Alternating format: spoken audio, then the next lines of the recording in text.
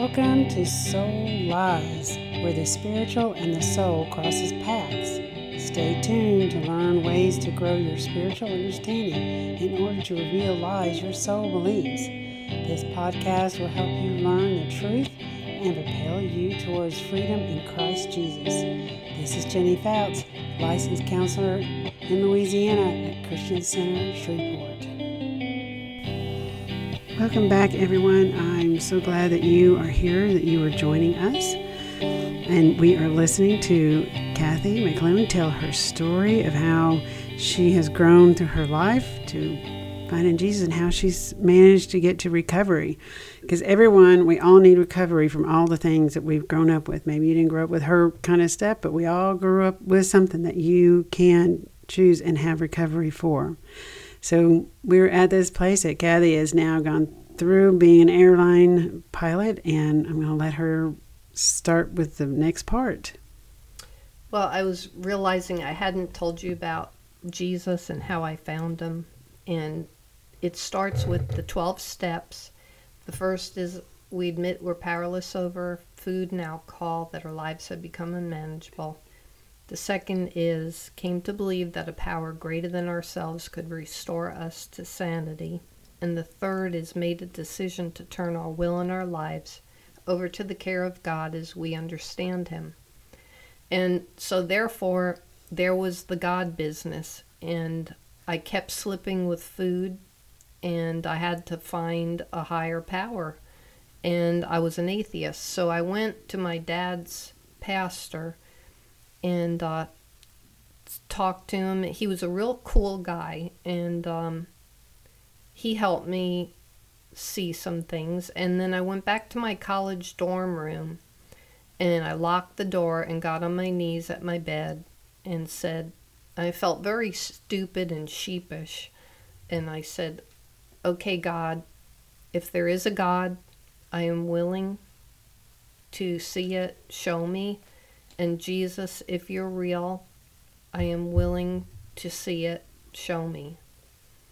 And that's what I tell people that are searching or don't believe. Just try it. What the heck, right? I mean, you can't go wrong trying it. What if it's true? And if it's true and you don't believe, you don't want to go to hell. So anyway, God has, over the last 41 years, continuously shown me more and more and more, and I love the Lord now. It's just amazing. So, after college, I went to flight school. I became a flight instructor, ended up at a little commuter in Arkansas, and then in Shreveport, Louisiana. I met my husband, who was director of training, and I'm sorry to say that he was married, and we had an affair. And, that's something I am not proud of at all. We did stay together, and, God is really good. We've been married like 36 years and together 41, and I actually get along with his ex-wife, who is since remarried and is a born-again Christian also. It's not like we're best friends or anything, but she has forgiven me, and I have asked for her forgiveness. And, God has brought a lot of good from that. And you guys get to share grandkids. Yes, I have 2 stepchildren. I never bore children, but I have 2 stepchildren and 2 granddaughters.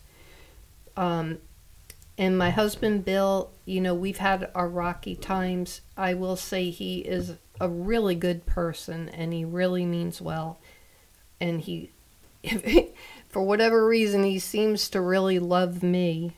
And he's very supportive of my recovery, and it just works.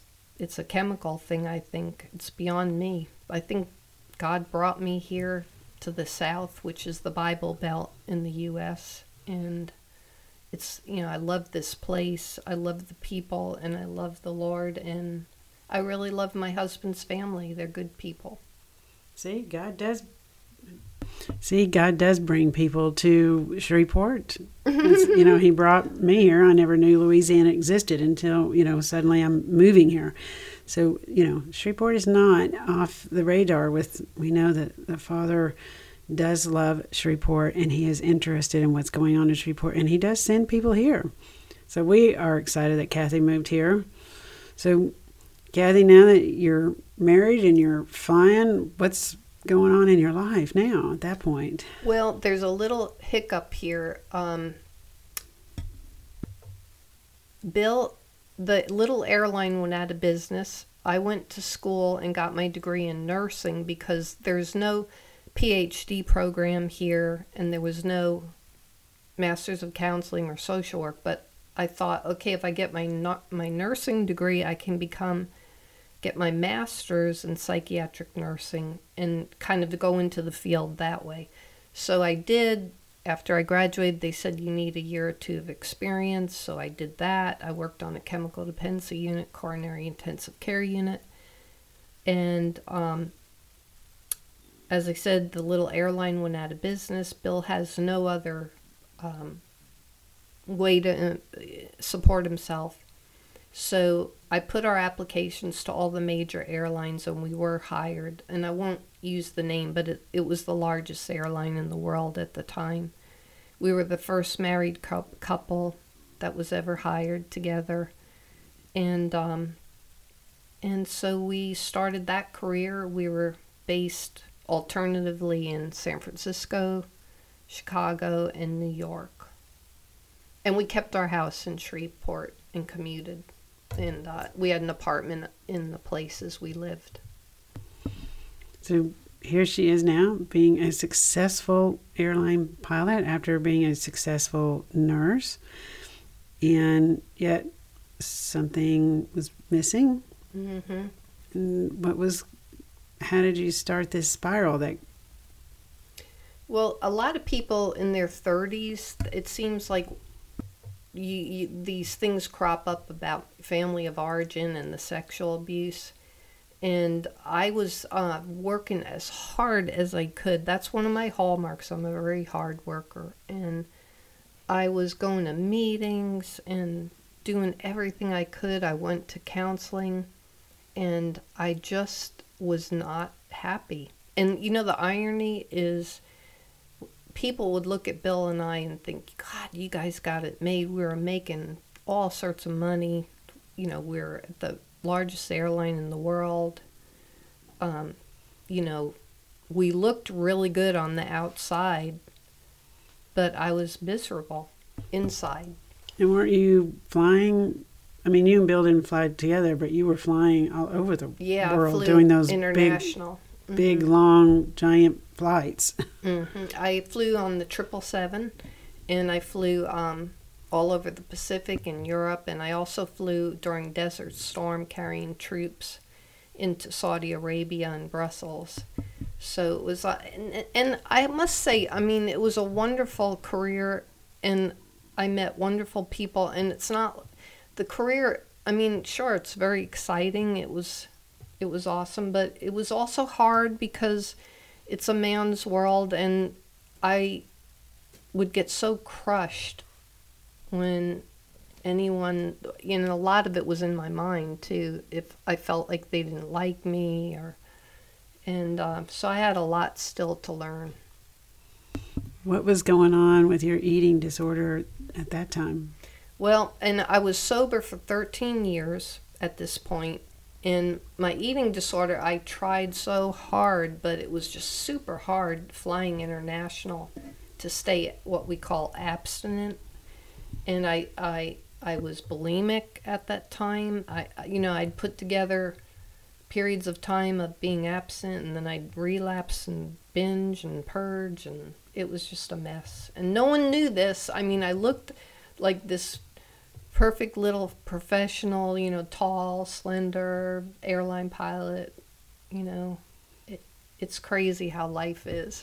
Just like us people, we like to judge from the outside, and we forget that, as God said when he looked at David, I don't look at the outside, I look at the heart. And that's what he was telling Samuel. So, Samuel was looking at the outside. He thought this big, tall, massive older brother was the one, but no.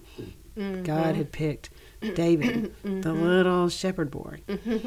So oftentimes when we look at people, we wonder what's going on the inside. That's right. What's real on the inside. We say in program, don't compare your insides with another person's outsides. Yeah. That would keep us out of a lot of trouble, wouldn't it? Keep us away from a lot of judgment as well, if we could just learn to do that. So it was during this time that you started drinking? Well, and here's another bump in the road, and I'm sorry to say I had an affair. And it was on and off for 3 years, and I was really obsessed with this person. I didn't know, was it real? Should I divorce and go with him? And I started up counseling. And in program, they say you can't, if you're not living up to your moral code, you're going to end up drinking. And sure enough, my bulimia was out of order, and I did start drinking. I relapsed.